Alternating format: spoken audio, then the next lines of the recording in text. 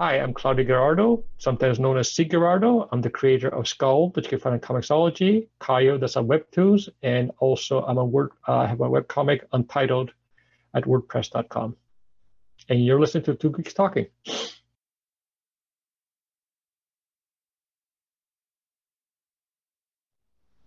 Good morning, afternoon, evening, everyone. Two Geeks Talking is an entertainment industry interview show where we interview the creative people from the comic, film, TV, movie, and video game industries. And of course, I'm your host, Kurt Sasso. We are joined today by a very talented comic artist and creator of many different comics, specifically Skull from Comixology. We're joined today by Claudio Ghirardo. How are you doing today, Claudio? Not bad about yourself. Thank you so much for coming on the show. I greatly appreciate it. Yeah. You know, for those that don't know anything about yourself as a creator in the comic field, tell us who you are and what you're all about. Yeah, well, basically, I'm actually a graduate of the Kubert School of Cartoon and Graphic Art in New Jersey. When I first came out, I was not able to break into the business, and I had to kind of get started very quickly finding employment because at that time my parents had moved back to Italy, so I was on my own. So I started working as a freelance illustrator, and I would do some comics on the side. But then as time went on, I just focused more on the illustration just as a way to make a living, because then I got married, had kids. So I came back to comics pretty much later on in my life. And but my focus always was with comics was to really experiment with the medium. I really love the works basically of Dave McKean, Moebius, Art Spiegelman, who really took that medium, and there's many others who really took that medium and really were playing with it. And I think it's more the visual aspect of the comics itself. So even though I do see comics as a form of literature, I see it as visual literature. Like the importance is really how to tell the story, the images, how to use the images to really tell a story effectively, but how can you also play with those images? So this is one of the reasons why artists like Dave McKean really interest me. Even Bill Sienkiewicz, when they were really playing with those images while trying to tell a story and how it was being told. I think I'm sorry, I'm rambling a little bit here, so I apologize for that. Well, it's funny because not many people experiment with comics. It's usually just very realistic or semi-cartoony in terms of like what the newspaper strips used to be for satirical comics, as well as regular comics like we all know and love, like Calvin and Hobbes, Yep. etc. But the experimental medium, especially when it comes to just visual mediums themselves, whether it's fine art or whether it's comics, is something that is very rarely used these days. What is so freeing about being experimental in comics? Well, I think part of it with me anyways, it kind of works with me and my character in that fact that I kind of like working in a stream of consciousness, as somebody explained it to me one time, which is where you just allow yourself to just create the comic as you're working along. It was interesting because I was watching this little thing on Richard Corbin, and the interviewers who were looking over Richard Corbin's work said that seems almost like Richard Corbin seemed to be very free in the way he was doing his comics with the images. So for me, I think it's also because it's a way to really see how can you take this medium and really push the boundaries. I think one of the things that happens sometimes, not always, I just say sometimes, we kind of take comics for granted as it's a certain type of medium. In other words, it's just for entertainment purposes. I read somewhere years ago that when Will Eisner first introduced the idea that you could do a lot more with comics, like you can actually tell serious stories, he was actually being criticized for it. There was also one story where somebody actually yelled at him and told him, "This is what you're saying is bullshit." Where Will Eisner found the inspiration to do his graphic novels was actually from looking at the underground comics, because they were very freeing and because they were very subversive, and they took that medium.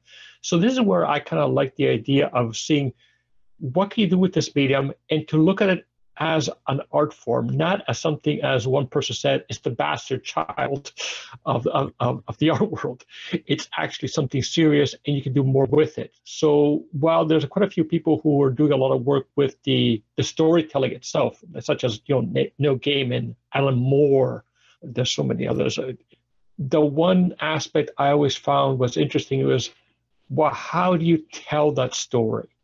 What language do you use? And there's two inspirations, that really kind of drive me when I do the comics. The first one is a saying from a contemporary artist who said the Chinese have a saying, one reads an image or one reads a drawing. And that kind of fascinated me, because if comics, being visual, do we really look at the drawings or do we read them? And if you read them, how do you read them? The other thing was a contemporary artist, who basically talked about how he did his paintings. And he said that he would look at his paintings, and the way he would describe it was like, over here's the noun, over here's the adjective, over here's the adverb, but I need a proper verb here. And I said to myself, that's an interesting way of looking at an image. Which again, I said to myself, can this be applied to comics? And I think in many ways it does get applied, because one of the things that's fascinating is in the gallery settings, there's a reason why paintings and sculptures are placed where they are. And a gallery director said to me, the idea is that when you come in, there's a communication going on between you and the artwork, but also the artworks are communicating with each other. They're talking to each other. And I said, well, that's what comics do. You have images next to each other. Could they be talking to each other? And we're engaged in a conversation. So I think part of me is also that's part of my problem. Maybe I'm asking too many questions. But I said to myself, well, why not take a lot of this and apply it to the comics field, or how to enhance that? And so that's what kind of drives me or fascinates me. For long answer to a short question, apologize again. I tend to go off too long. Tangents are perfectly fine here. They're very accepted when it comes to this stuff. And you brought up a lot of good points, especially when it comes to something that a lot of people don't see visually, as well as they either just consume the content for the content itself and not subconsciously thinking of. Between fine art and comics, the medium is still visual either way. You still have your composition, you still have your color. In some cases, you're strictly black and white, but that plays with light and shadow as well too. And there's still a communication in the flow. Now, I think one of the comic creators I interviewed a while back said, when I'm drawing my comic, I do it as if it's beats to music as well, where if every scene or every section is a beat, and do the beats sound the same, or is there a pattern to it, or is there a depth to it that maybe I don't see? So the same with visual medium of comics that you're creating, as well as in the contemporary setting as well. It's amazing to see just where is your eye drawn and what is the story that you're seeing maybe for the first time. Yeah. Well, it's funny because there was a French comic I once came across. And many of the European comics sometimes can be biographical or autobiographical. And this one was about the cartoonist going through the Louvre. Mm-hmm. And it was funny because in one of the scenes in the comic, he gets a call from his friend. And his friend says to him, and he talks to his friend, he says, yeah, I'm in the Louvre right now. It's really interesting. It's like being in one big, huge comic. And I was like, that is a cool way of stating it. And it's interesting you talk about the beat, because there was a contemporary artist by the name of Paul Klee. And Paul Klee said that when he created his paintings, he would think of music in terms of beats with the colors and the composition. So yeah, there's so much. I think the only way I can really explain it or describe it my way is, there's an artist who once mentioned that art is a representation of life, and it has to represent all aspects of life. Well, don't comics also, or can, represent all aspects of life? So it can represent music in the beats, and how you tell the story, tell the flow of the story. can it not represent also emotions? When you read the story, also there have been comics where I just see the way the image is set up or done, where it's like it just hits me so hard. It's like I remember when I first read Mouse by Art Spiegelman. Yeah. And just the drawings, some of the drawing styles that he used, it almost gave you the impression, like, I feel like I'm right there going through that. And it's like I never experienced it. I mean, I've heard stories, but it almost feels like, is this what it was like is this how it felt when you went through it? Like, that's how it was for me anyways. So there are certain scenes and there are certain comics that you gravitate towards, and they can elicit many different emotions. And you hear this a lot with musicians in general, where certain songs have certain colors or certain notes have certain colors. And if you're looking at, say, like a Van Gogh or something along that line or whatever, and you see his different periods, you see the colors of his artwork. You see the colors from a visual perspective, not necessarily a musical perspective, but you see the periods and the depth of what he could have done. He's just one of thousands of painters throughout the centuries that have improved their craft. And as a comic creator yourself, I'm sure you take the contemporary method of not only just realism, but you've merged it with your own personal style. How did you develop your own style to make it your voice? Well, first of all, before I did the comics, I was doing quite a lot of paintings at the time. And I was kind of getting bored doing the same figurative work. And I was trying to figure out what could I do with it. And nothing was coming to me. So then I remember one time I was doing this one drawing, and the pose was basically like this. Mm-hmm. But I couldn't get the arm right. And I kept erasing it. And I got so frustrated, so angry at myself, that I finally just went in with a pencil and I just threw it in. I just drew it in there. And all of a sudden I noticed I had 3 joints. And I'm going, oh, and of course my first reaction is, oh, crap. So I was about to erase it. And then I started looking at it a little bit more. And I said, that's kind of interesting. Could I do something with that?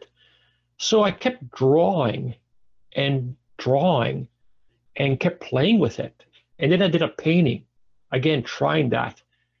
And I noticed what I came to realize looking at that is it's almost like, to me anyway, the figure looked more human in the fact that we see our bodies as being strong, can handle almost anything. But at the same time, it's very fragile. It doesn't take much, it doesn't, if you fall in the wrong way, you break the arm. But I also found it was a way to actually add to the expression.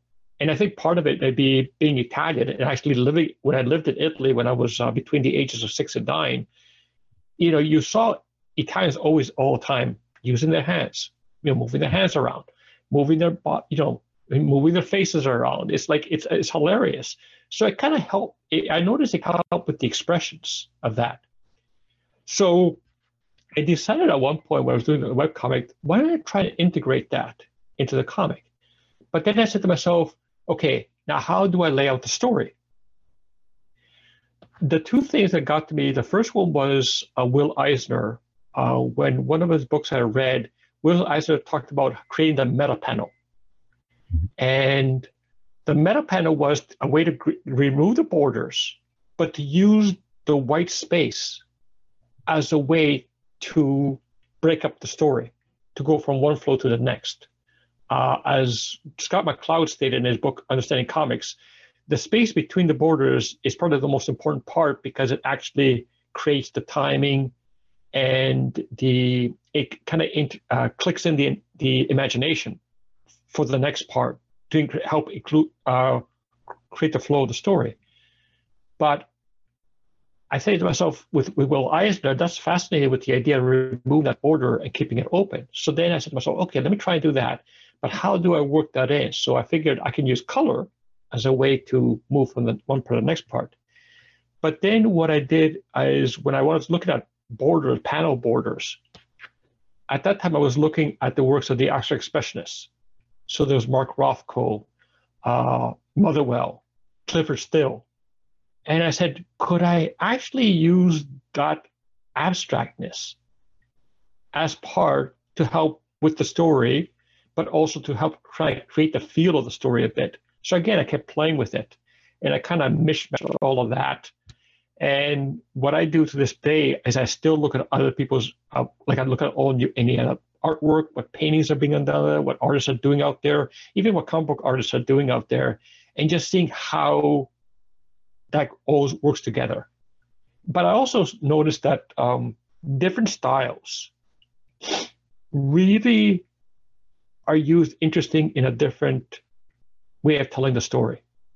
So the style that Art Spiegelman used for Mouse actually was very different than the story he used for Prisoner on Hell Planet. And it was just fascinating to me. So I said to myself, what happens if you actually change the style mid-story? How is the story being told? So again, and then I had to think, and then as time went on, I had to think about more like, well, what am I telling from this part of the story to this part? Or another way of saying it, what happens from one moment to the next moment? Like when you're talking to somebody, and then you say, it's almost like somebody talks to you in one tone, and then they try and get a point across, and they change their tone. Or as you can see, my hands are moving around so much. So again, what if you were to change that style? How does it tell the story? And for me, that's what's fascinating about it. You've done a lot in your career as a creative person, but what is your kryptonite as a creative person? Oh God, my kryptonite? I overdo it. I think there have been times when I create a story and I just go too far, and I don't know how to hold back sometimes, and it's funny because many artists, even people tell me that there's nothing wrong with being creative and really being out there, but you have to know when to pull back. And they say that's the for writers, for comics, that's where an editor is needed. The editor is needed to know when to pull you back. Actually, did you ever see the I think it's the movie Bohemian Rhapsody about Freddie Mercury? You saw that or not? Yeah, I did. It was amazing. Yeah. Do you remember the scene where Freddie Mercury was by himself and he had to create a whole record by himself, and then he got back to his band and he said, I was given total freedom, and it's just sucked, or it's like it just wasn't working out. And it's like he recognized he needed his bandmates as a way to kind of pull him back in order to really make it work. So my kryptonite, I overdo it, and I don't know when to stop and when to pull back. So then what happens sometimes is I really overdo it with the story, or I would do it with the artwork, or I do something that just doesn't work, and it's like, damn it. So that's something I'm still working on. These types of lessons that you learn or in your life to realize that, when you've gone too far after the fact, but you know what not to do, hopefully, for the future. Yeah. Well, I'll give you an example. There was one story I did for this one guy, TJ Troy. He's a musician living in California, and I love working with him. He also has written a number of comics and short stories, and I love working with him. The first story I did for him was based on a tribute to George Romero, and it was it was a 3-pager, and there were certain scenes I just went a little bit too far with, and I look back at it now and going, God, I did an awful job on that. So when I contacted TJ, because he's talking about maybe doing an anthology of the works the stories we worked together on, I said, could I please redo that story? Because I don't think I did that great of a job on it. And he said, yeah, sure, go ahead. And I said, do you have any preference how many pages I can do? Because I think I might need to do it more than 3 pages to really make it work. He said, whatever you need to do, just go ahead and do it. I said, okay, fine. So I went from a 3-page story to a 7-page story. But it really works now. It works way better. I look at it going, and I showed it to him. He's like, yeah, it looks perfect. I'm like, yeah, it took me how many years to figure this out? So I'm like, so there you are. Looking at then Skull, that's currently on Comixology. Yes. What is the concept of that comic, and tell us the reaction to it so far.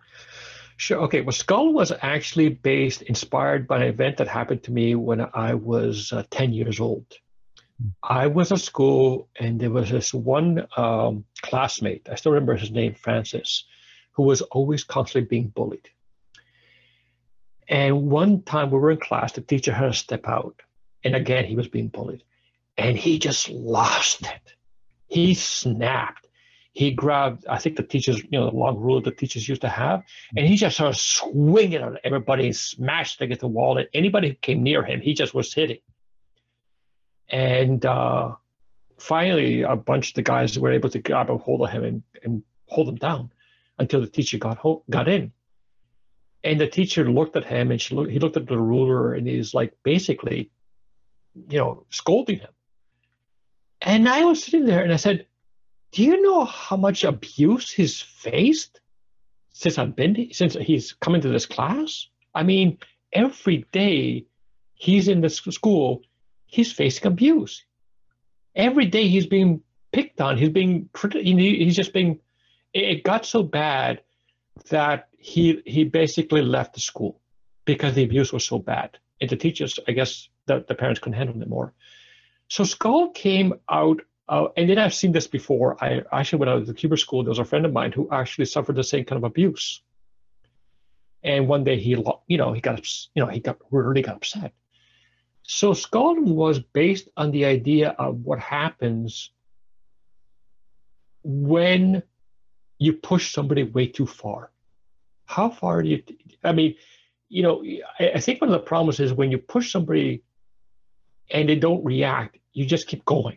But what happens when they get to a point where they snap? So Skull was based on the idea of maybe the reason this person reacts this way or went this route was because of what he's had to endure, and as many have to.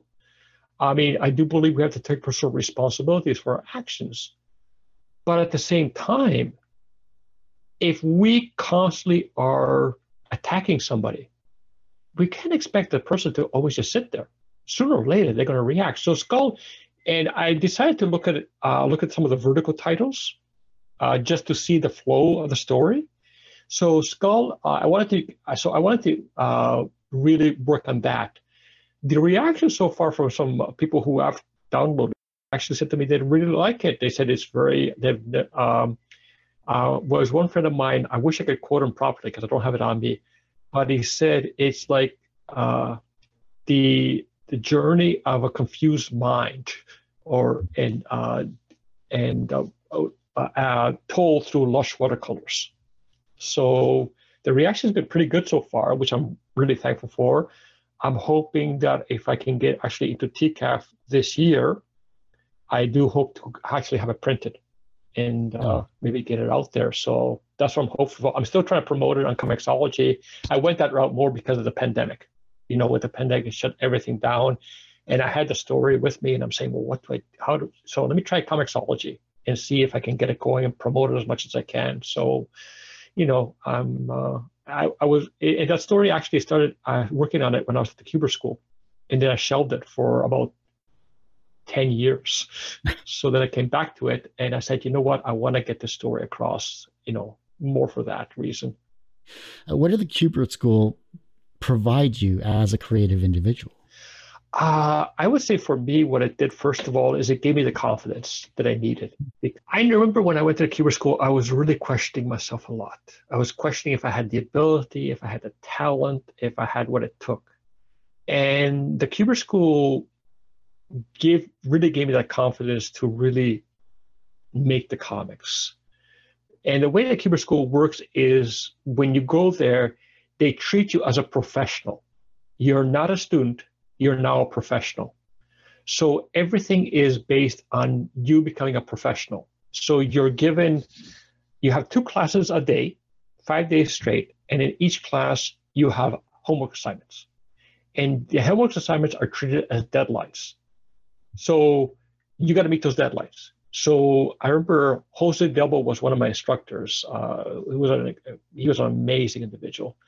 And Jose said to us, if I tell you I want 3 pages next week, I want to see 3 pages next week.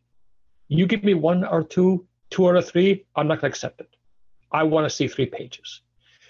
And I will downgrade you for every week that you're late. So if you, let's say, for instance, you put the pages in, it was a B plus, it gets knocked, if it's a week late, it goes down to a B. It's 2 weeks late, it gets knocked down to a C. So it kind of forces you to really push yourself, which again, I kind of liked. So the Kubert School gave me the kind of confidence I needed. And even when I made mistakes, what was great is the teachers were always available to always improve. I remember, like, I went to a time when Joe was still there. Joe Kubert was there, and he was a great teacher. And what was great about Joe is Joe believed everybody had an opportunity. Everybody should have a chance. And even if he didn't do that well, Joe's reaction was always that he always said this: that's one hell of an effort. Like, you put one hell of an effort in. And we were like, wow. He would just constantly try to just encourage you to just keep going, you know. And I met some great people there. I had a chance to see people like Jeff Jones, you know, actually see him talk. Like, he came to our school to talk. John J. Muth, Kurt Swan was there.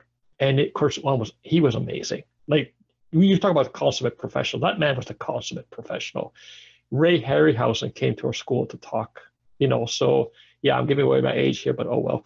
I was born in the time of the Renaissance. But anyways, you know, it was a wonderful experience. And the other thing I loved being at the Kubert School for, it provided me with the opportunity to go into New York City.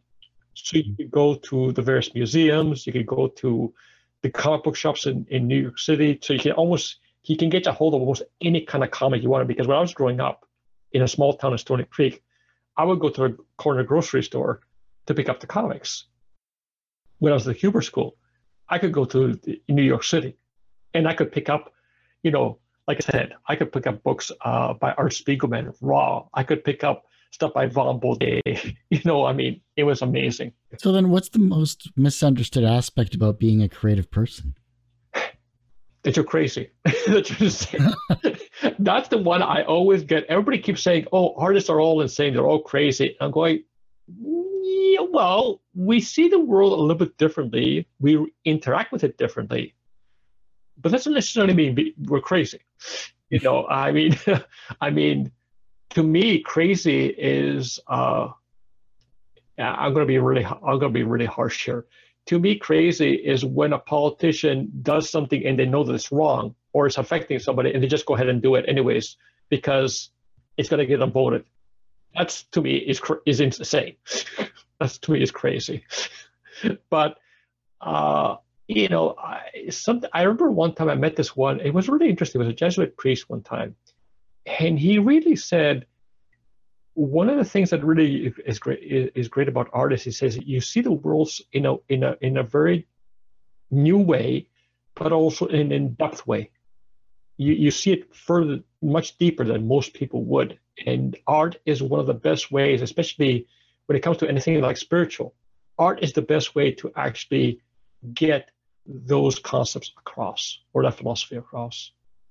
And I believe that, because when I look at Neil Gaiman's Sandman, to me, what I love about Sandman, it's not a horror comic.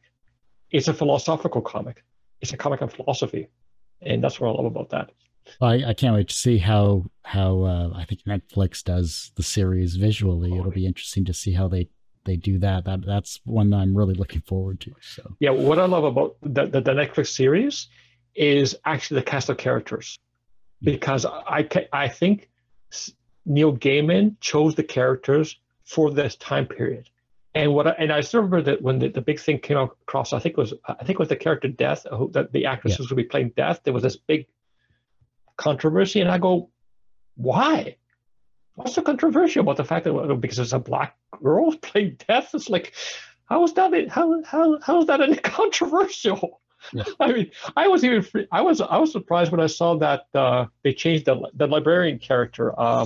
Anyways, in the comics it's a gentleman, but in the Netflix series it's a woman, right? And I remember when I saw that, going, that's different. That's interesting. And the other one was the actress is playing Lucifer. And I said to myself, but of course I looked at the actress and going, yeah, the actress is perfect. Yeah. I mean, Sandman is so iconic with not only just the writing itself, but the various artists that they had over the decades too. It wasn't just one particular artist. And that's where a comic, which I think is really interesting, because since he had different artists, one of the things I was also studying about Sandman is what artists they chose for what stories. Mm-hmm. And I thought that was kind of interesting as well. Like when I look at and of course I can't remember the series now, it's the one that Jill Thompson illustrated. Yeah. You know? Scary Godmother or... Yeah, exactly. That, the way her artwork was for that series was completely different, but it was very unique compared to the kindly ones drawn by Mark Hempel. You know, so it was just like, that's where, again, I told you my fascination with the images, how the images used to tell the story. Because it's not about you're telling the story. It's how you tell the story. It's like taking a sentence like, the dog ran down the street. Okay, that's the story right there. Fine. But what if you say it different ways, like, the dog ran down the street, or the dog ran down the street? You know, so you're telling the same story, but each time it's different. And to me, that's where the images and the visualization can actually tell the story. It's funny you mentioned Jill Thompson. She was one of my first interviews I did for a video interview at C2E2 back in 2010. So I got to spend 15 minutes talking with her at the comic convention. It's still one of my favorite interviews. She's truly amazing. Oh, yeah. And I asked her the question, as an artist, how did you know that this was the profession for you? Mm-hmm. She said something along the lines of, when she was at, I believe it was SCAD, she was basically told that everything that we give you is what you need to do. So you should have no holes in your artwork as a creative person. So if she was told to do an advertisement for soup, you know, she had to learn how to do that, and she would say yes to those things. Or if she had to draw a samurai film or something along that line, a samurai comic, you know, and she'd never done it before, she would say yes to it. And so she got this a wide breadth of experience, and similar to what you did with the Kubert School, I'm sure as well too. You got a wide variety of different styles and different projects to hone yourself as a professional. Yeah. There's just two words in order to really continue work as an artist or illustrator, how you want to put it. The two words is, yeah, sure. Mm-hmm. And that's my attitude each time. You know, I'm going to say, yeah, sure, to almost any job. As a matter of fact, it was interesting because in December, for my first time ever, I actually did an animation, a series of animations for a music video. Never done it before in my entire life. And again, it was with TJ Troy, and TJ just said, look, I want to do a music video. And have you ever done animations before? And I go, yeah, it's a pain in the ass. Yeah. And I said, no, but, and he said, will you try it? I said, yeah, sure. So what I did is, for that one is, I said, would you be interested in something a little different? And he said, what do you mean? He says, have you ever seen the works of William Kentridge? William Kentridge, I don't know if you know him, is a South African artist, with the charcoal drawings. Yeah. Beautiful. And I said to him, would that work? And he looked at it and go, yeah, that's exactly what I had in mind. So I said, okay, how do I do it now? But luckily, my wife got me an iPad a while ago, and I've been playing with it. And I said, I can do it on the iPad. I can use the charcoal. So let me try doing the iPad. And so that's what I did about nine animation scenes using the iPad. And he just finished doing the editing, and I had a chance to look at the first one. I was like, wow! I was really impressed with what he put together. But like just our experience as well was, and especially with, as you can see, with my me doing the bend limbs and everything like that, trying to animate that was interesting at times. It's like, there was one in particular, I was like, how do I make this work here? I have no, so, but it was another experience that this, I think it just asked you. And I think that's the other good thing, interesting thing about being an artist is you need to really be open to almost anything for your, not just your art to grow, but for yourself to just remain creative and also to bring that in to whatever medium you're working in or what you specialize in. Because by doing that, you actually are bringing something new, something different to the, in this case with me with comics. And that's what I like to try and do is, how can I do this? How would I bring this to comics? How would I bring, that's a necessity, I think, for artists. The artists always have to be willing to experience different aspects of life. Not always easy, but it's a necessity, in my opinion. It's okay. Before I get into my more introspective questions, is there anything that I haven't touched upon that you'd like to showcase those that are watching and listening to this interview? I think one of the things I just would like is a chance to really people to look at my work and to consider it. Sometimes when you do take a different path or a different look, people kind of question you and wonder why you're doing it that way. I know of many artists musicians even I've met who go through that, and I've gone through it as well. So, for instance, with Skull and Comixology, and I've also done, I have a website where I do post my webcomics untitled. If people just would be willing to just give me a chance and look at the work and consider it, that just goes for me. But any artist who goes kind of a little different. I mean, there's another artist who I'm really fascinated by. I don't know if you ever heard of her. Her name is Aiden Koch, Koch. Sounds familiar. Yeah, she does these amazing comics that are so lyrical. I've never seen anything like that before. The only person that actually published her work was Koyama Press, and the book was called After Nothing Comes. And I bought it, and I was like, wow. I've never seen anybody take a direction comics like this before. And she is on Instagram, so I'm following her. She doesn't have that many followers, and it's a shame that she's not well recognized because she is doing something very unique in comics as well, in my opinion. Just her use of images and the pacing as well is quite unique. So now I'm giving her a free promo. So hopefully she'll recognize this and she'll see this and then she'll say, oh, maybe I should do something nice for him. So anyways, so that's the only thing I'll say. We're always looking to improve ourselves, or we're always looking for other inspiration from other different creative people, whether it's someone in our wheelhouse or someone that you happen upon in the 7 billion people that are creative in this wide world that is, connected through technology. So it's amazing to see. What is something everyone should experience once in their lifetime? Well, here's two things. One, if you've never read a comic before, especially something outside of what you usually read, do it. Because if I could give one quick example. When I first went to Kubert School, my whole focus was to do superhero comics. That's what I grew up reading, and that's what I wanted to do for a living.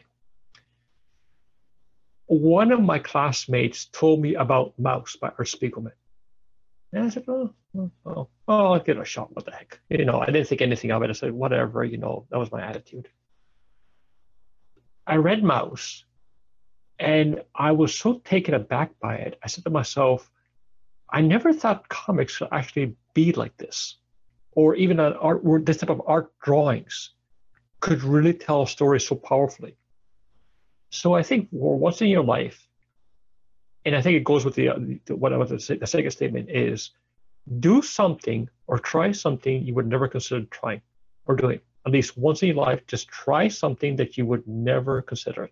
And I think that would be the best advice I would give to somebody. That's what I try and tell my kids every once in a while. But then I had to also do it. So with my kids.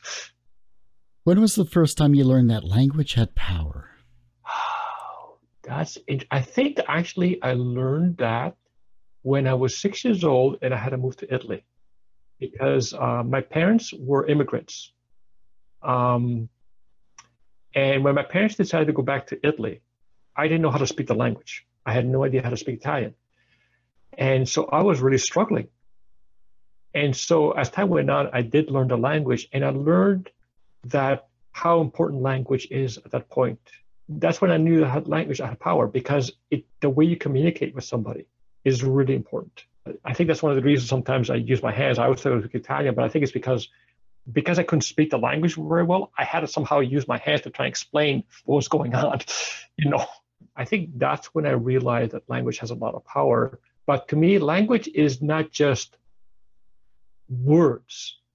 It's also actions. It's movement. That has a lot of power as well, in my opinion. At what point are we good enough? We never are. I know it's going to sound awful when I say that, but we never are. I work best with examples. There's a story I read about the artist Edgar Degas. And Edgar Degas was one of the Impressionists, but he was kind of a little bit different. And he was a phenomenal draftsman. He could really draw.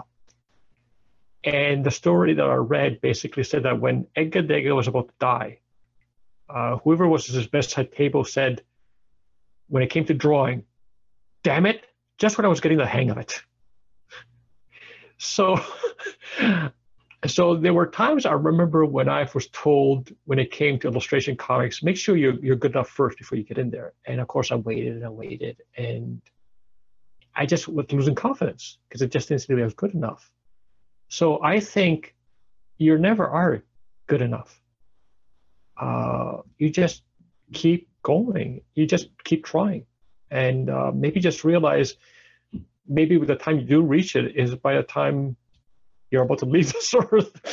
But somebody explained it to me one time, and it kind of freaked me out. Let's say you finally got it all. Then what? What do you do then? You got it all. You're the best around. Now what's next? What do you do now? So I think that's why I kind of see it that way. If you think you have it all, then you have no motivation in life. Yeah. Well, you need to find your motivation. Yeah. But it's funny you said, if you think you know it all. How many people have you met that think they know it all, or they got it all worked out? I was in technology for 20 years. Everyone thinks they know it. Exactly. What happens as a result of it? Like I've met people as well. Like I know one friend of mine who, in his mind, he knows everything about comics that there is to know, and he's going to tell everybody what it's like. Never went over well. I still remember one time I was over at his place. He had a migraine. And I said, well, what happened? So he told me how he got into this argument with this one guy about comics. And he said he argued so intensely that he basically ended up getting a migraine. I'm going, was it worth it? I mean, I'd rather get a headache eating ice cream than arguing about something that everyone has an opinion on. Exactly.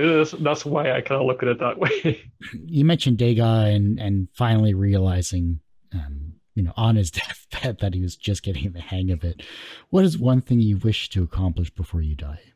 Oh, brother, before I die, I try to accomplish what I can, what really is important to me almost every day. It's going to sound, maybe it sounds a little egotistical, so I apologize for that.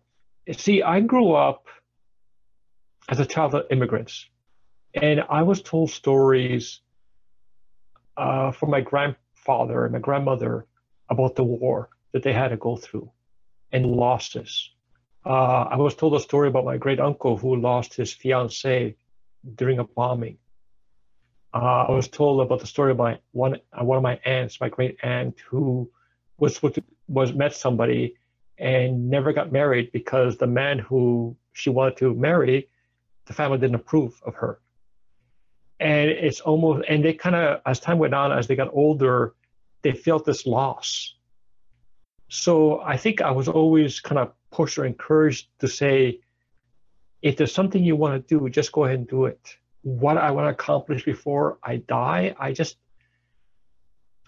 think I'm trying my best right now to accomplish what I can. One of the things I also did is when I had children, at one point I was saying to myself, what if I don't what if I'm not there that much? I'm too busy with my art. I want to do my art. I want to care. I don't want to really look at raising my kids. And then I said to myself, how would I feel if that happened? So I spent some time away from art just to be there for my son and then for my daughter, because I thought that was kind of important. So I just want to, if I had one opportunity, I would love to work on a Sandman story. It's going to sound nuts, but if I had if Neil Gaiman said, I'm looking for an artist to do a Sandman story, that's what I would love to do immediately, just to work on with Neil Gaiman, or even with Alan Moore. I know it might be, I mean, it's never going to happen, but at least if that could happen, that would be cool. I have last 4 questions here, more introspective, well, same introspective in nature, but they're kind of rounding out this interview here. I want to thank you so much, Claudio, for coming on the show. Thank you. I appreciate you actually taking time out to give me an interview and help me out this way. I really do appreciate that. Anything like that, I really do appreciate somebody doing it for me. That's what the show's all about. I mean, 13 years, I've interviewed people that are just starting in whatever industry they're starting, to seasoned professionals of many decades, and everyone's creative, and I love hearing their stories, and it's kind of what's kept me going all these years as well too. So it works out. Yeah. It's a win-win, I think, and everyone gets to I don't know, maybe voice frustrations, or voice their creativity, or voice their accomplishments, and hopefully I can showcase their stories into the next generation and all that stuff. Yeah. Well, like I said, I really appreciate that you're doing stuff like this. Everyone has one or two people that inspire them on their path to where they are today. Who was that for you? It had to be my Nona, my mother's mother. She was the first, I think. Boy, sorry. See, when I was a kid growing up, especially for the fact that being a child of immigrants, I was really taught to be very practical. So comics or art was not practical. It was not a way to make a living. And I didn't have a lot. My parents, they love me, so I'm not gonna. But I didn't really feel a lot of encouragement from them. And I remember one time I was doing a drawing, and my Nona was the one who came up to me. She said, "Wow, that's really, really good." And I said to myself, "Yeah, it came out really well. I wonder how I did that." So I remember spending a lot of hours studying it. And while I was doing that, my Nona was sitting next to me, and she was knitting. And she said to me, "Have you figured it out yet?" And I said, "No, I still haven't been able to figure it out." She said, "Don't worry, you'll get it." And she was the one that really showed me how important it was just to be myself, but also to pursue this. And it was funny because she was a woman who had a lot of health problems growing up. She had 9 children. She lost 3 of them at a very young age. The youngest was 3 days old. Her one child, the oldest, was 10 years old. But she just kept on going forward, being there for the other kids, but also just continuing living her life, always being very caring and loving. So she's the one person that. From a professional perspective, you are a creative person of many years. You have done art, you have done comics, you have written and drawn and brought happiness in the world. So from a professional perspective, you are successful. Do you consider yourself personally successful? Depends on the time of day. To be honest. Sorry. There are some days where I feel like I'm not successful, that I haven't really achieved. I have not really done as well as I had hoped. That there's been times when I've had to struggle to try and get work. It's like, especially this pandemic, has been really, really tough. I remember before the pandemic hit, I was at the Artist Project, and I was in the zine section, and I sold so well. And I thought I really had a great momentum going. And of course, then the pandemic hits. And then, well, you know what happens. So, many people are struggling.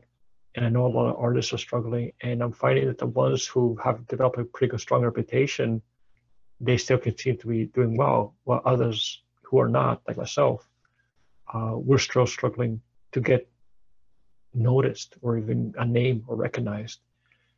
So, but there's times where, and this is where I'm thankful to my wife, where my wife actually says to me, don't belittle all the work you've done over the years. Don't belittle all the assignments or the projects you worked on over the years. You've actually done really well for yourself.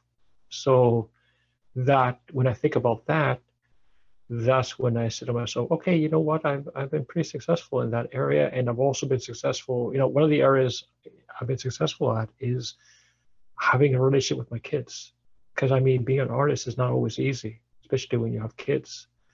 So the fact that I've been able to also have a relationship with my kids as well has proven me successful while still doing my art and comics. It was funny because my son, one time I was asking my son, were you ever bothered by the fact that you had a father that was an artist? Because I wasn't like the other fathers. And he looked at me and says, no, I thought it was always cool. I thought it was great. My dad's an artist. It's great. I can tell my friends that it's so cool that I have a dad who's an artist, or he does. Or I remember my son one time telling me, like, when I did one humor comic called Super Fight, which is a parody of the superhero comics of the 50s and 60s. He said, yeah, I told my friends about Super Fight. They think it's really cool. So I think, the best way to describe it is depends on the time of the day. The reverse of success is failure. How do you deal with your failures? Okay, this is going to be a tough one. I don't see failure as not being successful. Failure sometimes can really teach you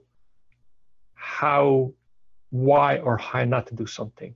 And here's the best way to describe it. I read a story about Thomas Edison. And in the story, they said that when Thomas Edison was approached about the light bulb, before he invented the light bulb, he said how he tried all these different ways of doing a light bulb. And the reporter said, well, how did it feel knowing you failed so many times? And Thomas Edison said, I didn't fail.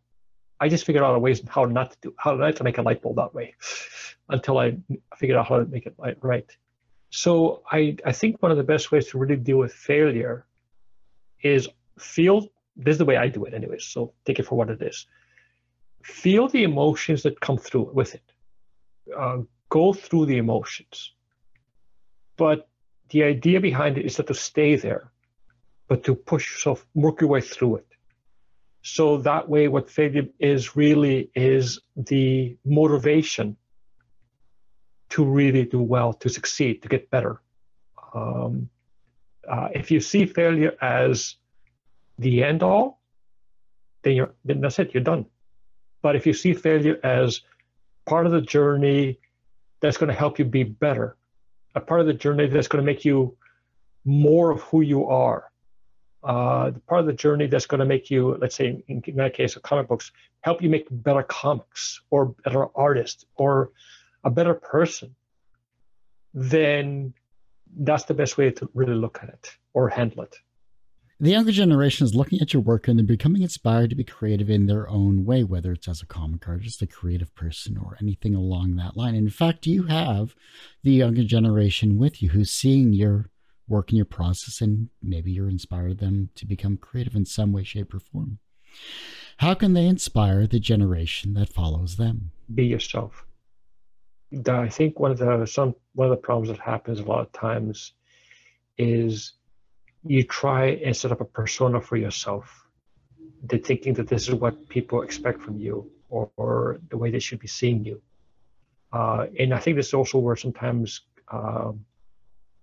with certain art forms or they just try and find a formula that actually works, that will get them the money, the success, or the money that they need. My advice to them is just be yourself. Be truly who you are. Be inspired what you are being inspired by. See the world the way you see the world. Let the people know how you experience the world. Let the people know how you see the world. Let the people know how you talk about the world, no matter how it is. And sometimes you may have to actually go against the very community that you're part of just because you wanna kind of breathe. And it's funny because a friend of mine told me one time that there's a word in a Hebrew word, and I wish I could remember it right now, that basically means breath and life at the same time. And the way you breathe life into something, into yourself even, is to just, to breathe, to just be yourself. So I think, I would just say, if you really want to inspire somebody, be yourself, but know you might be in for quite a bit of a ride as a result of it. It may work out, it may not work out, but just, if you really want to inspire somebody, be yourself. Well, I do hate to say this, Claudio, but that ends this particular episode of Two Geeks Talking. I want to thank you so much for coming on the show. I greatly appreciate it. Yeah, no, well, not a problem. I really appreciate, again, your support and what you're doing as well, helping guys like me, and even women as well, ladies, no offense, but helping creators like myself who are trying to get out there, trying to get noticed, and trying to just, we're having our own voice. And I think this is one of the reasons why I like shows like yours. I get to see other people's points of views and their own work and how they go about it. And that's important to someone like me. Definitely, for sure. And I'm glad my show can help their voice get out there, even if it's just for a little bit. But before I let you go, though, sure, where can we find you? How can we support you? And, where can we find you on the social medias? Okay, well, on Twitter, you can find me at @CGhirardo. On Instagram, I'm at @CGhirardo64. Seems like somebody else got CGhirardo for some weird reason, which is such a surprise. I do have a web comic that's on WordPress. It's called Untitled, UNTITLED. So it's untitled.wordpress.com. I'm also on Facebook, Claudio Ghirardo, and there's also C. Ghirardo. I try and get out there as much as possible. I'm also on Tumblr, C. Ghirardo, and of course, my work's Comixology. Oh, and I also did a couple of strips called Caio, CAIO, which is on Webtoons. So, which is about a middle-aged guy who's trying to do comics. So, that's awesome. Love it. Also, if you're if I can get up to TCAF or any of the zines and you see me there, please stop by. Even if you don't pick up something, which I hope you do pick up, just come by and say hi. It'd be great to talk to other creative individuals and hear what they're thinking and saying these days as well. I would appreciate. Sometimes I find, especially with this pandemic, it's hard to talk to others. So it's not always easy. But I enjoy hearing what other people are doing out there. Like I said, that ends this particular episode of Two Geeks Talking. You can, of course, find this interview and 1,000+ others on our website, tgtmedia.com or twogeekstalking.com. And, of course, our YouTube channel is unfortunately a little more updated than our website because, I'm the only one doing all this stuff, which is youtube.com/tgtmedia. And as I say every week, everyone has a story to tell, and it's up to me to help bring it out. Thanks for listening, watching on Two Geeks Talking. Have fun.